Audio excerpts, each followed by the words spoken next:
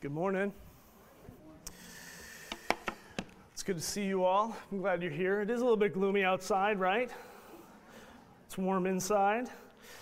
I want to reiterate what Pat already said, the reminder about our missionaries being in the bulletin, a little update that's there regarding them. I would encourage you to go there and read it. I've been trying to stay in touch with our missionaries. This last week, spent an hour with Todd and Kelly Dustin, and then with Mike Crandall. And they're all affected. All of their work is affected. Just like us, you can imagine. Pray for our brothers and sisters who are the missionaries that we support. I would covet their prayers. They would covet your prayers. And if you aren't already, I would encourage you to get connected with one or more of our missionaries and ask them how they're doing. Find out specifics that you can be praying for. They really want our partnership. They want our relationship. So I'd ask you to pursue them. It was 1977, and there was a scrawny Ava Joel-shaped person sitting in a 6th grade choir in Wisconsin in Thomas Jefferson Middle School. His name was Jeff, and he was terrified that the choir director was going to call on him for the Christmas concert solo. I thought, nobody's volunteering. I kind of like the attention as a 6th grader. I'll give it a shot. I raise my hand, and the solo just happens to be in the song, The 12 Days of Christmas. Well, I got the solo that you have to sing all 12 times, all by myself. And the first time I stood up in the concert, we went through all the practices. They were good. It was good for the very first time. And a partridge in a pear tree, I knew the words. I had practiced it at home. I had practiced it on the way. And wouldn't you know it, absolutely nothing came out of my voice. Terrified, I sat back down. The song went on. The second time came around, and I stood up to sing my partridge in a pear tree. And wouldn't you know it, nothing came out. And just the same way you all are kind of compassionately saying, oh, and you're quiet and you moan just a little bit, that's exactly what the entire crowd did every time I stood up. And a 6th grade little boy does not know how to read compassion and kindness. It was just terror for me. It was years before I sang again. And yet that little kid who willingly stepped out to lead the way and practice his part, there was something about that little kid that was doing everything right. There was something obedient in that kid that I actually look back at and I admire. He stepped up and he was willing to move into a space that he had no idea of what was going to happen. He still carried with him, still to this day. You put me in a corner by myself and I repeat the story a few times, I could probably be in tears. But there's something about it that was right. There's something I like about that kid. There's something happening in the story of Moses that I want us to look at this morning. God is calling Moses. God is calling Moses to a step of obedience. God is calling Moses out of where he has been as a shepherd, and he's calling him to service. Now, Moses has a story, just like this little kid has a story. But God is asking him for obedience. Now, here's what I want you to do. I want you to turn to somebody next to you and say, God is asking for your obedience this morning. Now turn to somebody else and say, God is asking for your obedience this morning. Now point the finger to yourself and say, God is asking for your obedience this morning. I want us to look at the story in the life of Moses. In this moment of calling. See, this is more than just Moses being called out of a crowd of people, or a kid sitting in a classroom being asked, who wants to sing the solo? Remember from last week, Moses is an Exodus-shaped man. Everything about his life, all the way from the time that he was born, his life is pointing to this moment when he would be used of God to deliver the people of Israel. He was an Exodus-shaped man. He's called, even though he doesn't know it, he's called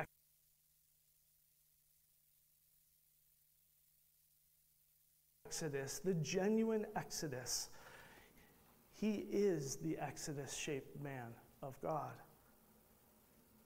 We begin in chapter 3 with 5 responses that come from Moses. These 5 responses that come from Moses, they reveal something about him.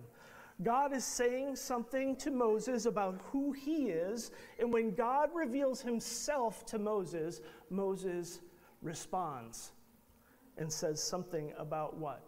Says something about Moses' insecurity. All 5 responses reveal something about the insecurity that was always inside of Moses. The first one is this, in chapter 3 and verse 11. He says, who am I? Revealing this spot in Moses that says, I'm inadequate. I'm not enough. I'm not what you need. I'm not going to be able to perform what it is that you want me to do, God. I'm inadequate. Who am I to do what you have asked me to do? The second response that Moses gives in chapter 3 and verse 13, he says, what shall I tell them? Essentially, Moses is asking the question, who are you? Who are you? You're revealing yourself. Who am I going to tell them that you are? I don't have enough knowledge. I don't have enough information. Who am I going to say is talking to me so that they'll listen? God says, I am sent you. Tell them I am sent you. He's the self-existent creator, the unfueled fire, the holiness without something to make him holy. He is holiness. He is the self-sustained sustainer of all of life. Not only does God reveal himself, he reveals what Moses is to say to the people. He reveals to Moses what he's supposed to say to the elders, and he reveals to Moses what he's supposed to say to Pharaoh. And not only that, he tells him, when you say these things, this is how it's going to go. He foretells what the story is going to hold, and as we ended in chapter 3, we realize there's this plunder of grace that is coming their way. Let's read the beginning of chapter 4 and continue the story of Moses. Would you stand with me as we read God's word?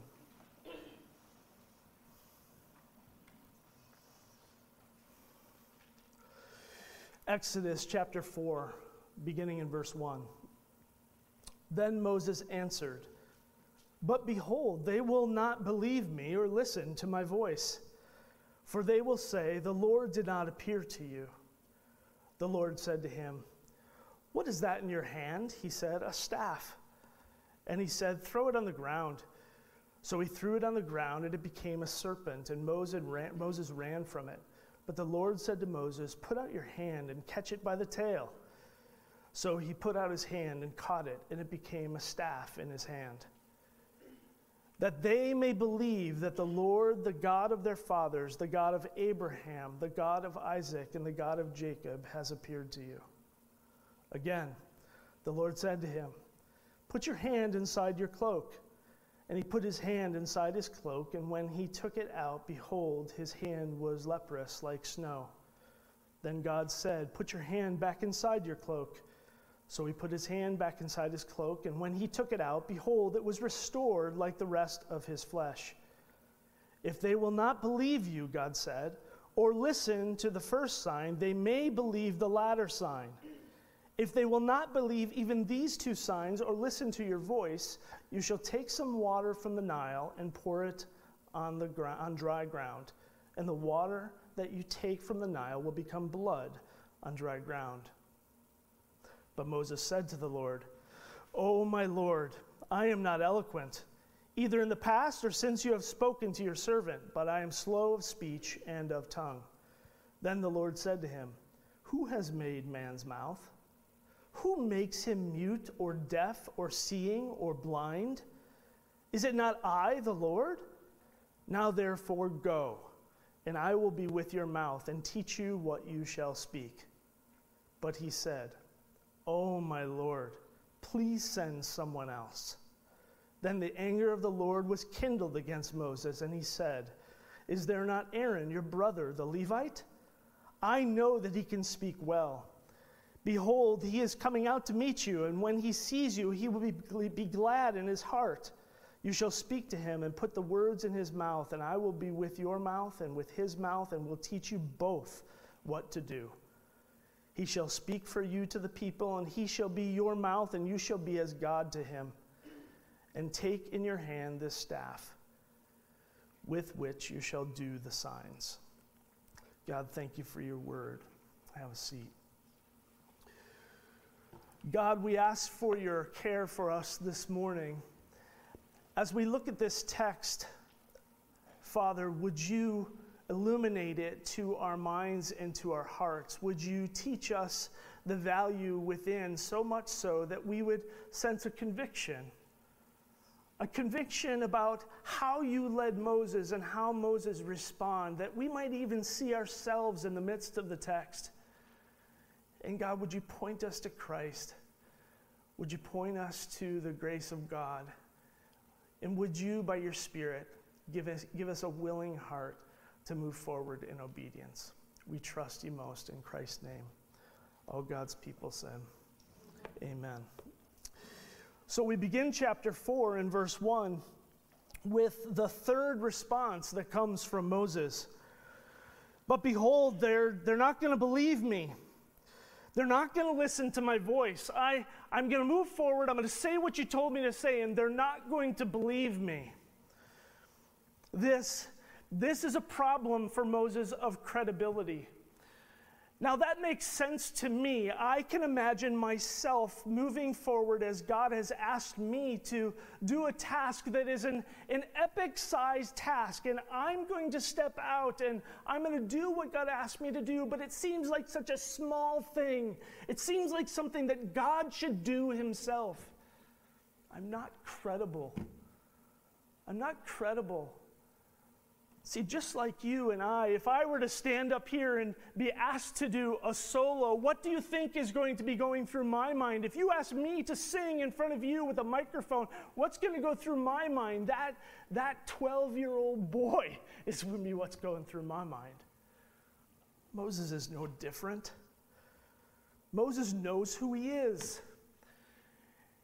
He's not believing what God says about him. He's not moving forward in faith thinking, this is what God says I'm to do, therefore God says I'm credible. No, he's got this undercurrent of his soul that says, I'm nothing.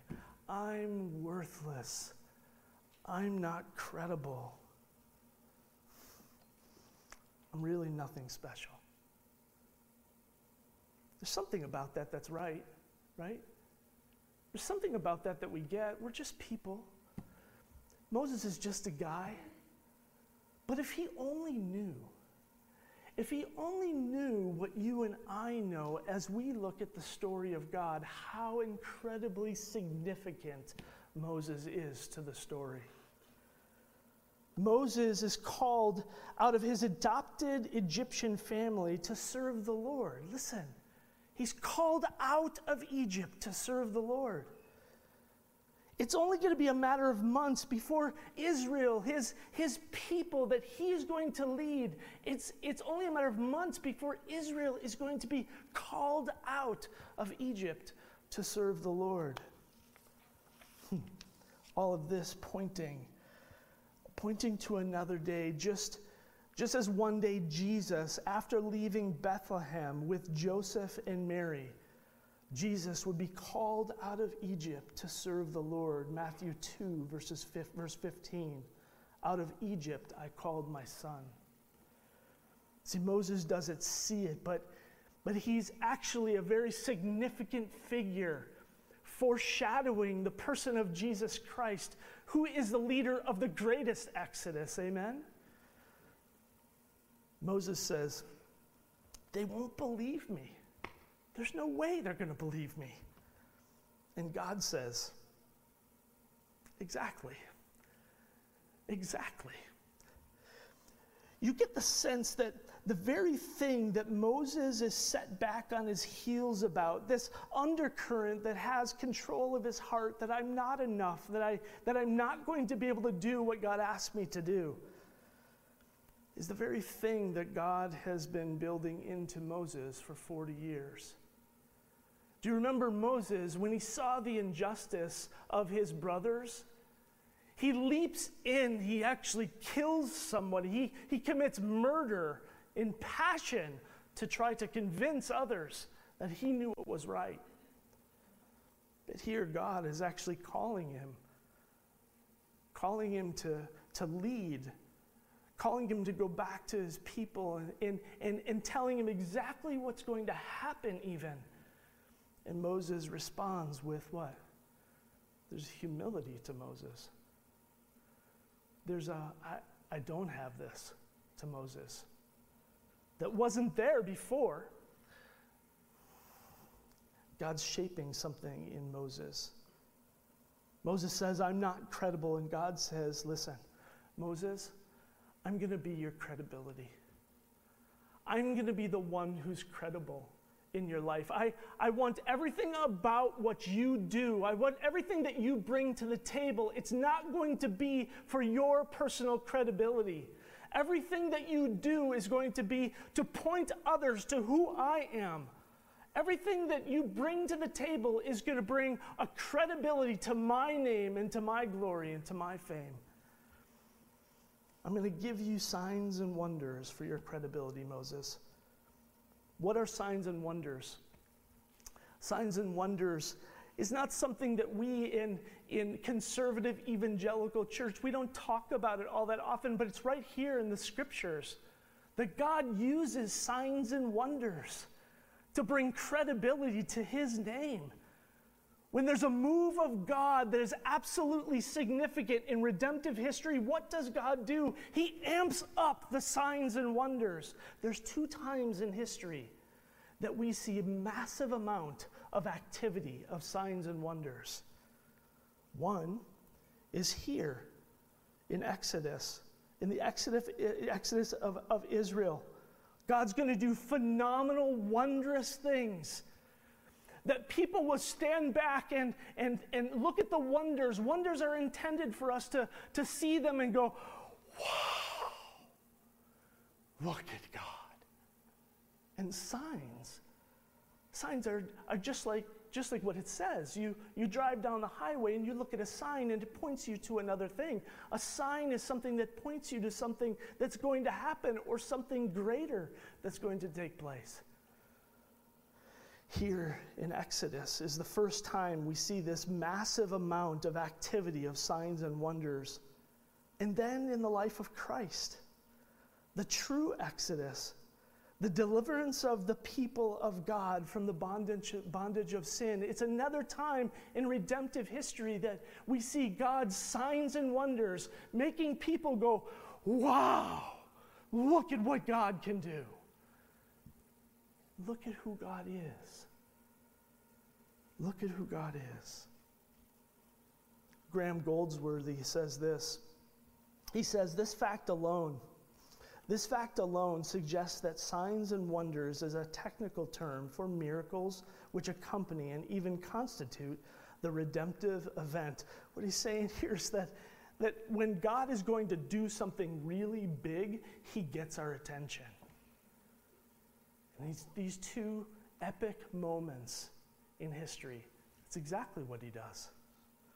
He gets our attention. Signs and wonders are not to be about Moses. They're not to be about drawing attention to human beings. It's about the testimony of who God is. It's not about testifying to the bearer of those signs and wonders, to their might and to their glory. It's to point people to God, who is the source and resource of these signs and wonders. Why were these signs and wonders coming? Why? Verse 5. That they might believe that the God of their fathers has appeared to them. God really wants people to believe that God is engaged here with Moses. And Moses says, they're not going to believe me. And God says, listen, I'm going to give you some signs. I'm going to give you wonders. And they'll believe. The first one is this. He has a staff. He's a shepherd. That just makes sense. It's nothing special. The staff is something that he uses to guide sheep. He says, throw your staff down. The staff becomes a serpent. And he says, grab it by the tail. Now that is a tricky deal right there, grabbing a snake by the tail. Anyone who's working with snakes, you know that you move towards the head, and if you can control the head, you can control the snake. He says just the opposite. I want you to put your life in peril. I want you to trust me. Grab that snake by the tail, and that snake instantly turns back into a staff. This is the wonder. I mean, it's so wonderful that Moses hightails it. He's like, no way, I'm out of here. But there's a sign. There's wonder, and there's also a sign. What is this pointing to? It's less clear, but it tells a story of a battle that's to come. The staff of Moses was a tool of his trade, used to move sheep. This staff turned into a snake. The representation of the snake was obvious to the people of Israel and most likely to Moses. The snake was worn on the head of the king of Egypt. It represented all of the power of Egypt. The picture's unmistakable. It struck terror into the people of Israel to see the king in his crown and his serpent on his crown. Just as the snake becomes hardened into the staff, God would overcome Pharaoh. God would overcome the god of Egypt. And just as the snake was hardened into the staff, God is going to harden the heart of Pharaoh. And he's going to use him just as a staff is used to guide sheep. He's going to use this staff to move his people out of Egypt. A second sign and wonder. He says, stick your hand into your cloak. It's clean to begin with. He puts it in, he brings it out, and then he's leprous, and there's disease all over his hand. And he says, no, put your hand back in again, and he pulls it out, and it's completely healed like the rest of his body. The second sign brings God's power to light in a very unique way. Egypt was plagued with leprosy. You might not know that. This was something that was very common throughout Egypt. And you got to believe, just like we have people who are fighting to find a cure for COVID-19, you got to believe that they were trying to find a cure for leprosy. It's a disease that destroys both nerves and circulation to the extremities. Nobody had found the cure to the disease. The only way to deal with the disease of leprosy is to separate everyone. We know what it's like to live in isolation. Leprosy was doing this to the people of Egypt. They were constantly battling this disease. But God, There was no God, no doctor, no magic, no essential oils that could cure this disease. But the power of God is able to make clean what is diseased. The power of God is able to reverse the effects of death and give life again. God will bring cleansing. Just as that diseased hand was made well, God would bring cleansing to the people of Israel. He would restore hearts to himself that they would worship him alone. This first sign and wonder, pointing to how God is going to overcome the god of Egypt. The second sign and wonder, pointing to how God is going to cleanse the people of Israel. This third sign and wonder is a bit different, because Moses doesn't actually get to witness this one firsthand. He says, if they don't believe what you say, I want you to do the first sign. If they don't believe the first sign, I want you to do the second sign. And if they don't believe what you say, the first sign or the second sign, I want you to do this third sign. But I'm not going to show you what it's going to look like. I'm not going to do it for you. He leaves a realm of belief and faith and obedience in Moses' court that's not like the other two. He says, I want you to grab a cup of water out of the Nile, and I want you to dump it on the ground, and I'm going to turn it to blood. The Nile, what is the sign here? The Nile represents the life of Egypt. Just like you and I, we might say the bald eagle represents the United States of America, or freedom, or liberty represents the United States of America. It is the Nile that represents Egypt. It was life to them. Every year the Nile would rise and fall. When it would rise, it would bring in life, as all rivers bring life to a community. And then when the river would recede, it would leave fertile soil behind. The Nile was all about life for their community. The Nile being life. The Nile being something that they would even worship. Imagine if you take away, imagine if you spoil, imagine if you have an effect on something that is so important to you that you actually call it life. Don't we actually even protect bald eagles? That's important to us. Imagine if somebody came in and was eradicating something that represents all of who we are in freedom and power and dignity and life. And God takes something that is life to them and says, listen, I'm the one who gives life, and I'm the one who takes life away. He is the sustainer. He is the creator. This sign represents that God will conquer even the greatest of powers of nations. There is nothing that you are going to hold up that holds a candle to the power of God. The thing that you call life, I am going to teach you one day about what life really is. 3 wonders and 3 signs. And all 3 require an act of obedience on Moses' part. Moses, I want you to participate with me.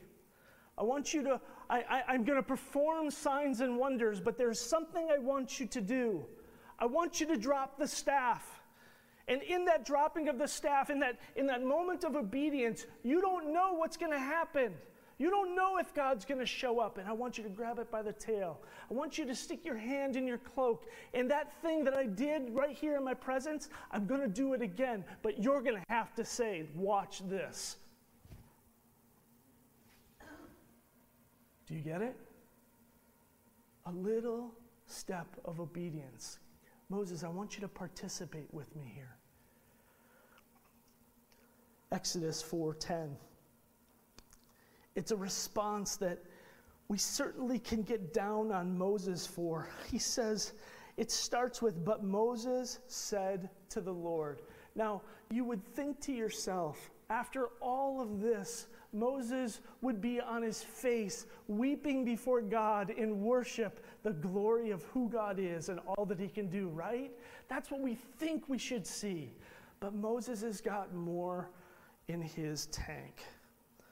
Moses said to the Lord, you would think that after the bush, the voice of God, the signs and wonders, and we say to ourselves, somewhat proud maybe, we say to ourselves, I would never, right?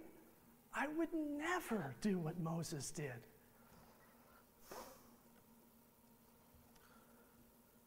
But hasn't God spoken? Hasn't God spoken to you?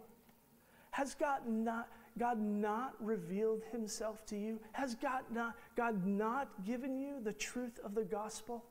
Has God not led you to this point? Has God not been faithful to you? Has God not done his own version of signs and wonders in your life? Yet God asks us for the simplest moments of obedience. Would you go apologize for that foolishness that you did? And I got 3 excuses in my head why I shouldn't have to do that. Jeff, would you just open my word today? And I just want this day, I want this day just to be my day. I want my time. I want some me time, God. Jeff, would you pursue your wife?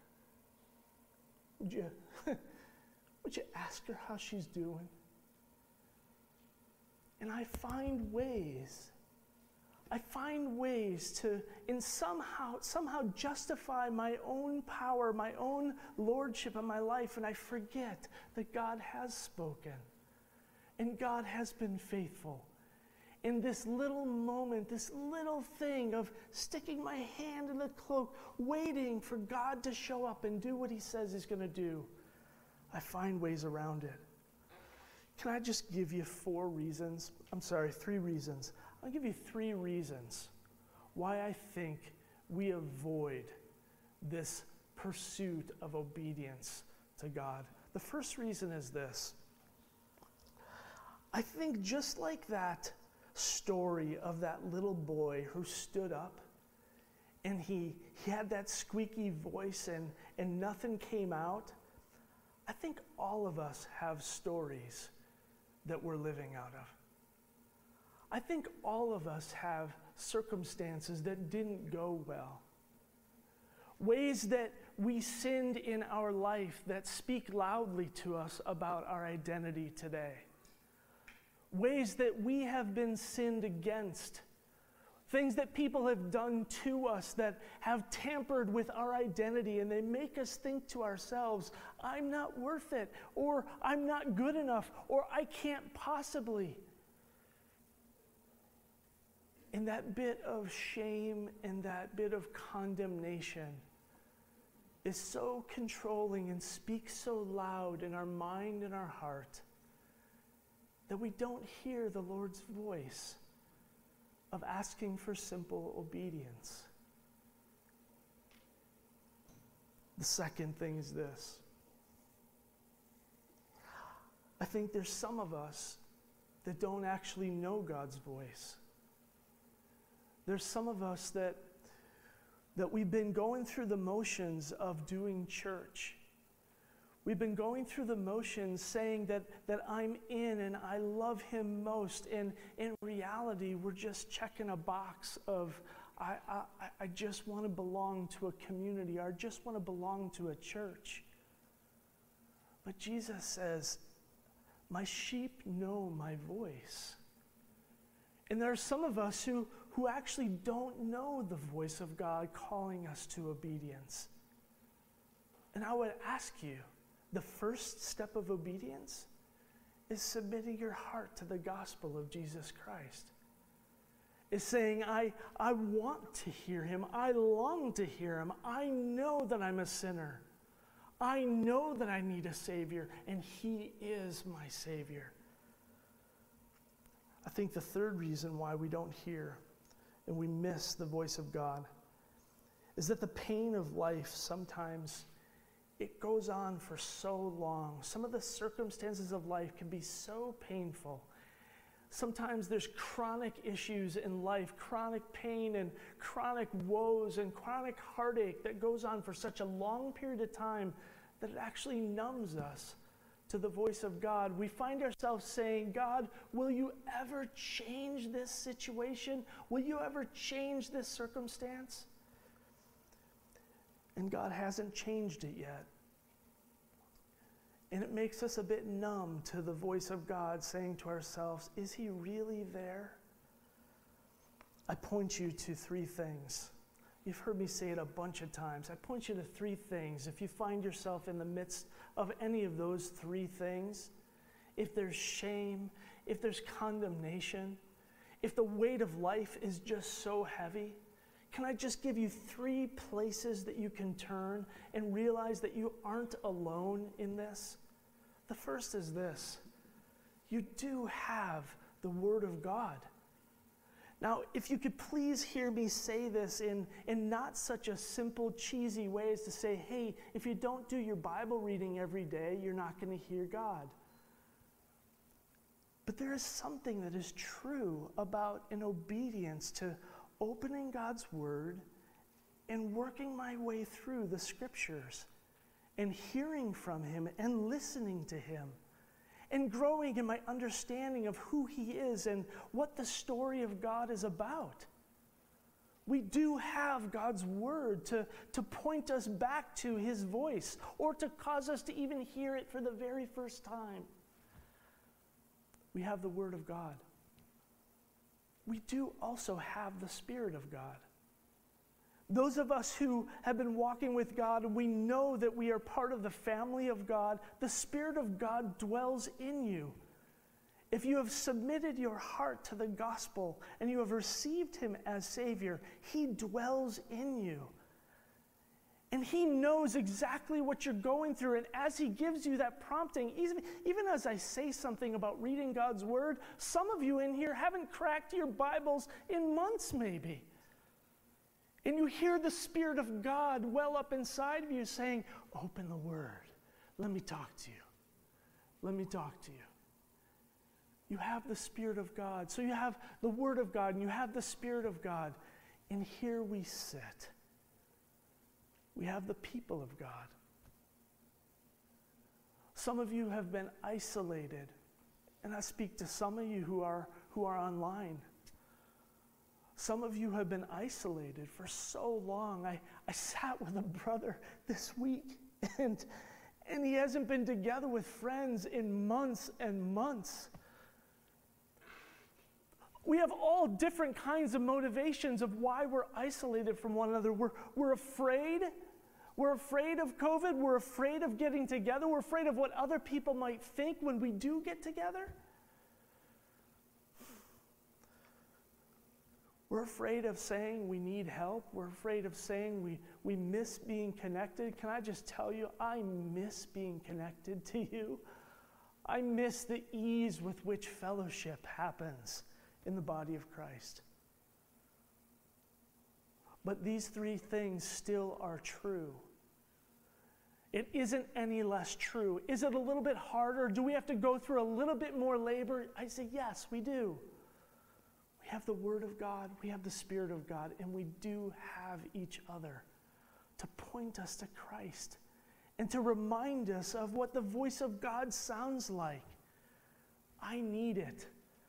I need a friend to remind me, Jeff, here's what the gospel says. Jeff, here's what's really true. That story you're telling yourself, that's not the most true thing in your life. Let me tell you about what's most true. Moses has got this story, this undercurrent of life that says, I'm not enough, I'm not good enough, I'm not going to be credible, they're not going to listen to me. And he says here in verse 10, he says, oh my Lord, I'm not eloquent. I'm not eloquent. They're not going to listen to me because I can't speak.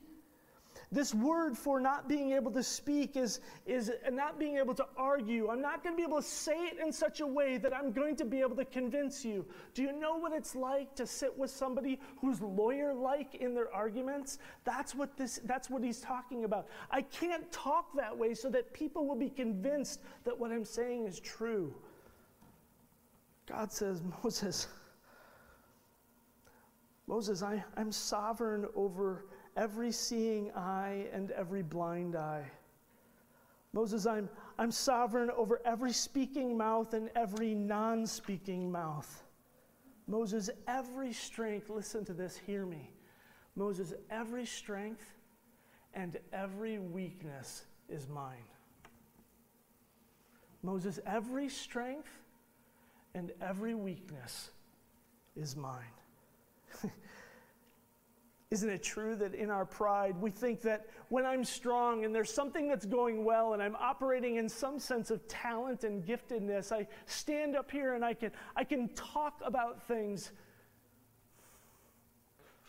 In some way, that's God at work, but when my weaknesses show, don't I say I failed? That's mine, that's on me. Paul actually says it's just the opposite. That when I am weak, he is strong. Moses, every strength and every weakness is mine. Now you go. You go and I will be with your mouth, Moses.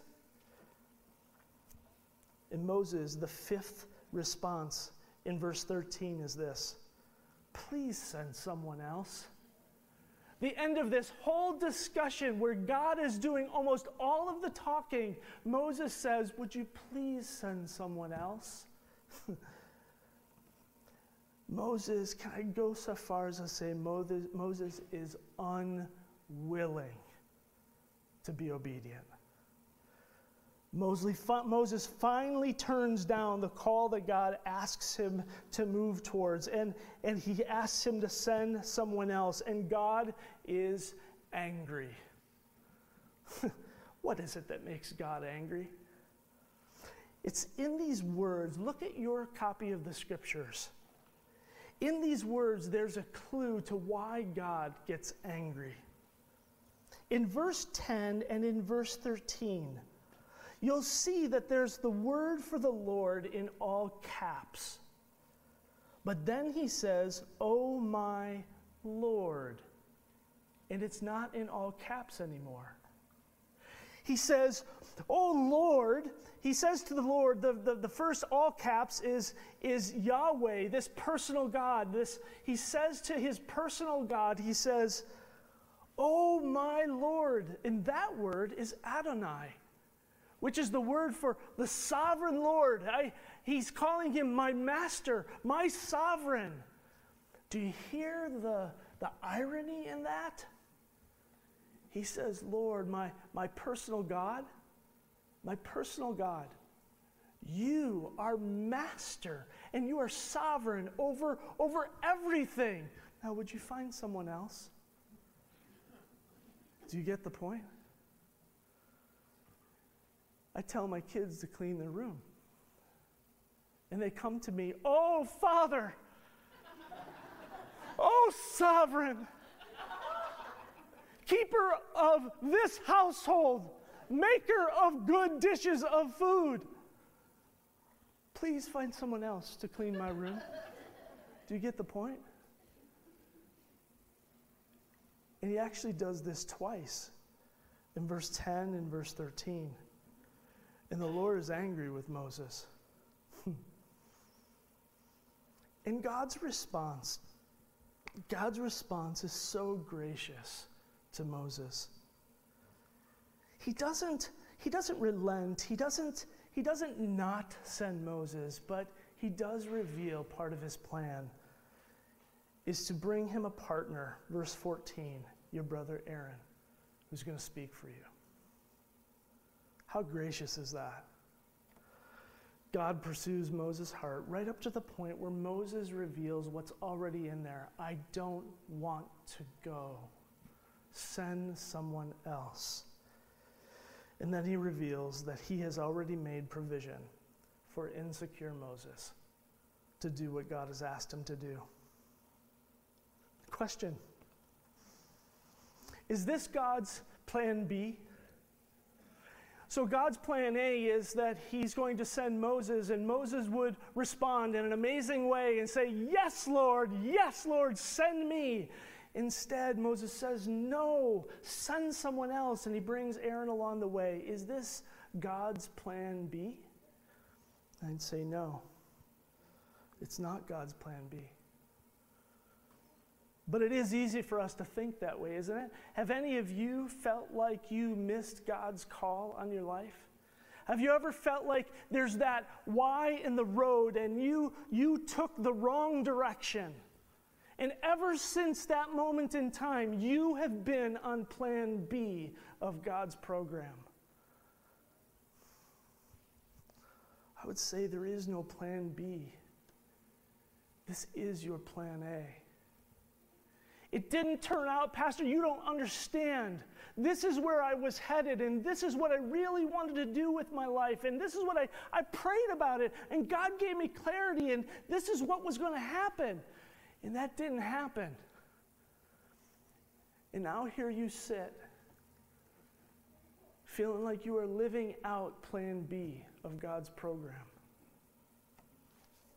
Proverbs 19:21 says, many are the plans in the mind of a man, but it is the purpose of the Lord that will stand.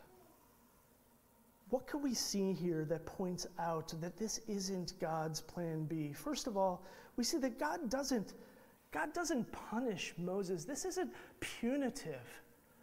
This isn't God says, now because you have not quickly obeyed me, I'm going to give you Aaron. That's not what God says. God already has a plan. Aaron, if we read in the scriptures carefully, Aaron is already on his way. God has already done a call and a work in the heart of Aaron to move him in the direction of his brother Moses. This isn't punitive. Just as Moses was an Exodus-shaped man, Aaron is a mouthpiece-shaped man. God moved in Aaron's life to serve the Lord. It isn't an act of manipulation on Moses' part, and then God says, oh, Moses isn't going to go here, so I'm going to have to come up with plan B. The presence of Aaron does not change in the least the power and the program of God. How do we know that? Because God says to Moses, I am going to be with you and teach you how to speak, and I am going to be with Aaron, and I'm going to teach him how to speak. And I'm going to be with both of you. The power isn't in Aaron's talent. The power isn't in a gifted guy with a guy who's gifted in something different. Now these two guys together, they're going to make this powerful force. No, the power is always going to be in God doing the work. This is God's plan A all along. While Moses' response, these 5 responses, while Moses' response reveals his insecurity, his obedience reflects his faith.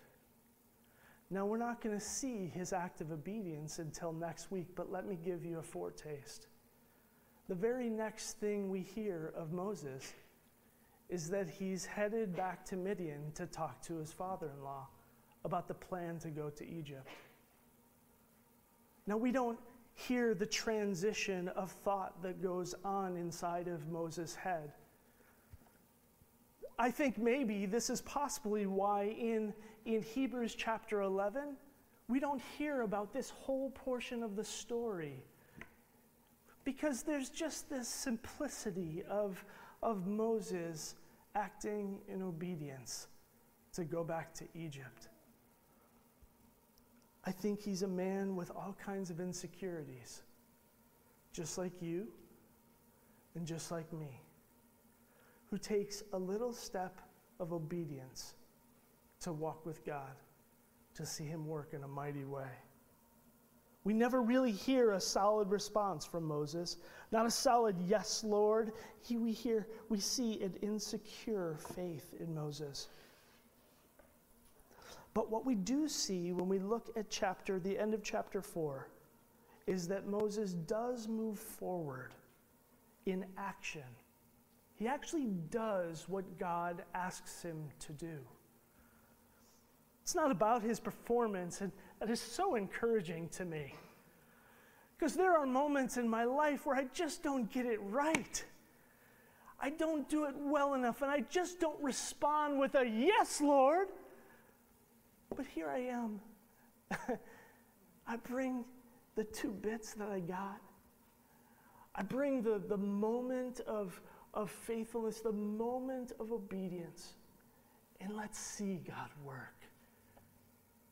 Can I ask that of you this morning? Where is it that God's asking you to take a step forward? Just a single step forward in obedience to God. I'm not asking you that, have you heard a lightning bolt kind of call from God and you know you're supposed to go win the world for Christ? I'm not saying that. What simple thing have you already heard from the Lord that even as I say this, you struggle to take a little step of obedience for Him? Will you do that today? Is it a relationship that you need to move towards? Is it a forgiveness that you haven't offered? Is it an asking for forgiveness that you have not pursued? Is it a sharing of the gospel that you keep putting off and keep putting off, thinking that's for somebody else to take care of? What is the little step of obedience that God is calling you to today? As we take the Lord's table, maybe in the quietness of this preparation time, as you rehearse the gospel and remember God's grace for you, maybe God would even give you a sense of freedom to move forward in obedience as you take the Lord's table. And as we finish, you would actually make an action plan to do it. Let's prepare our hearts for the Lord's table.